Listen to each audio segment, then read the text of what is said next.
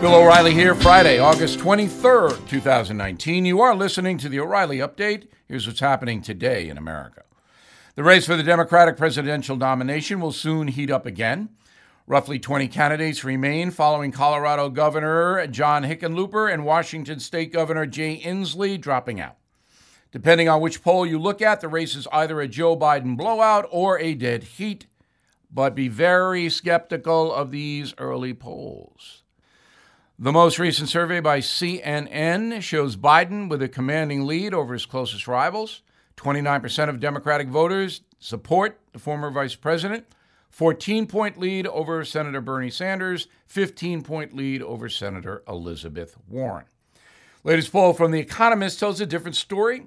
That survey shows a close race among the top three Democratic candidates, Biden at 22%, Sanders and Warren at 19% and 18%, respectively. Yet another poll from Politico shows Biden with an 11-point lead over Sanders and Warren, a distant third. Kamala Harris did not fare well in any of those polls. After some momentum following the first debate, the California senator has dropped down to a distant fourth place, according to Real Clear Politics, which averages out all the polling. Now, the polling may be all over the place, but it's probably safe to assume that Joe Biden does remain the candidate to beat. However, much can change, and quickly. The next Democrat debate, hosted by ABC News, is scheduled for September 12th, possibly another one on the 13th, depending on how many people are qualified.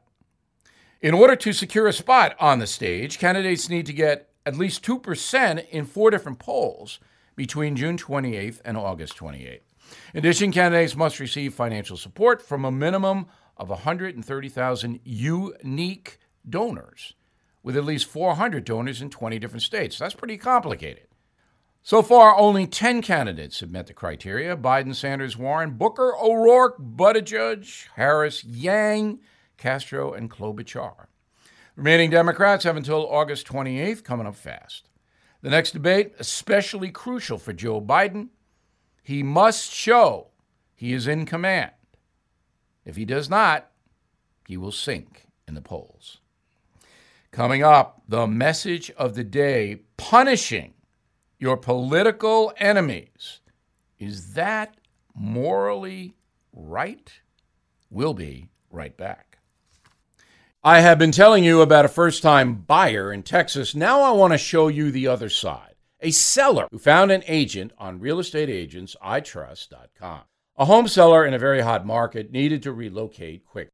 Their agent suggested the following steps. 1. Price the home just below similarly priced homes in the area to ensure high demand with multiple offers. 2. Stage the home so that it stood out with great pictures, no clutter, and great curb appeal. 3. Market aggressively to fellow agents, providing a timeline for accepting offers. This created a big sense of urgency for buyers interested in the home. 4. Their agent reviewed the offers quickly, communicated with the owners about the caliber of the offers, strong financing, cash, closing date, so many factors to consider. And 5, after just 3 days on the market, the sellers got 5% over their asking price, and the buyer agreed to pay closing costs. This is why you need a great agent from realestateagentsitrust.com. Get the job done. Get moving. realestateagentsitrust.com. That's realestateagentsitrust.com. Time now for the O'Reilly Update message of the day. Imagine donating $378 million to a single college and then have some alumni of that school demand the university sever ties with you. Well, that's exactly what happened to businessman Stephen Ross after he held a fundraiser for President Trump a few weeks ago on Long Island. Ross is a billionaire 7 times over. He owns the Miami Dolphin football team and the stadium where the team plays. He made his money in real estate and investments. Stephen Ross is obviously a rock-solid capitalist who believes Donald Trump's economic vision is more in line with his than, say, Elizabeth Warren. Ross is actually protecting his financial empire from the Democrats who would dismantle it.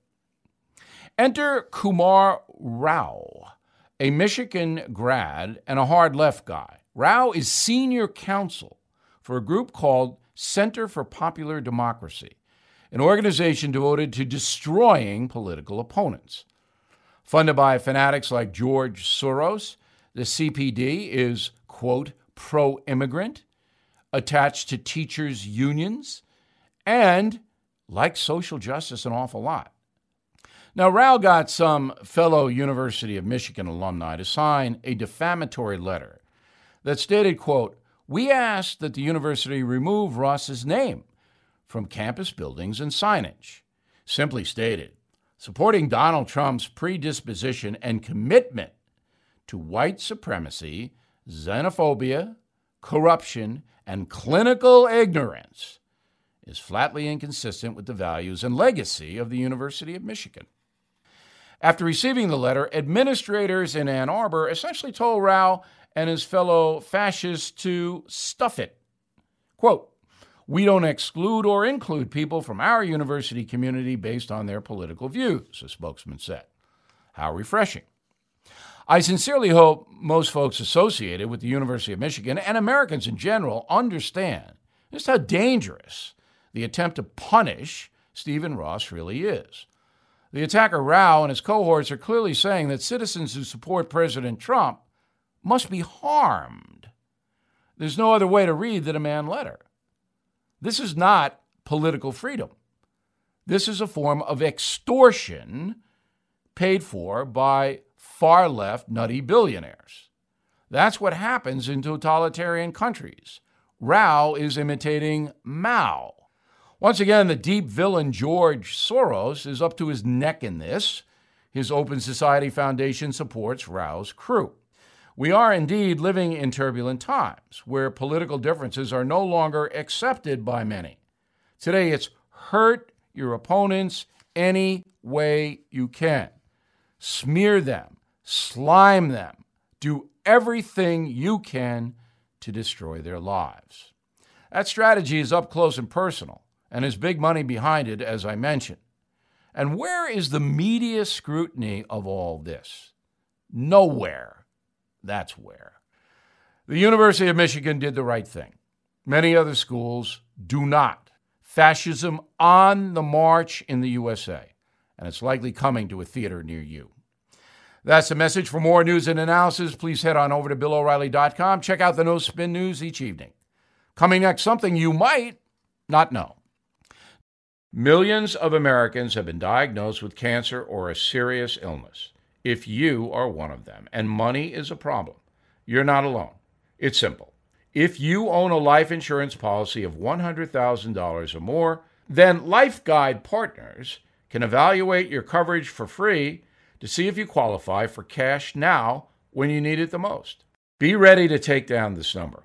If you own a life insurance policy of $100,000 or more and you are living with a serious illness, then Life Guide Partners can evaluate your coverage free to see if you qualify for cash now. So write this number down, 1-888-GUIDE-50. Totally free to call. Get rid of those insurance premiums. Stop paying them. Consider turning that life policy into cash. The number again, 1-888-GUIDE-50. 1-888-484-3350. 1-888-GUIDE-50. Call now.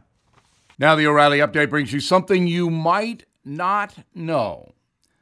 America's taste in cuisine may constantly be evolving, but one item remains as popular as ever, the sandwich, named after the Earl of Sandwich. According to a 2014 study, approximately 49% of adults eat at least one meal between two slices of bread every day. So what are the favorite sandwiches in America? YouGov asked 1,200 people to weigh in, and here's what they said.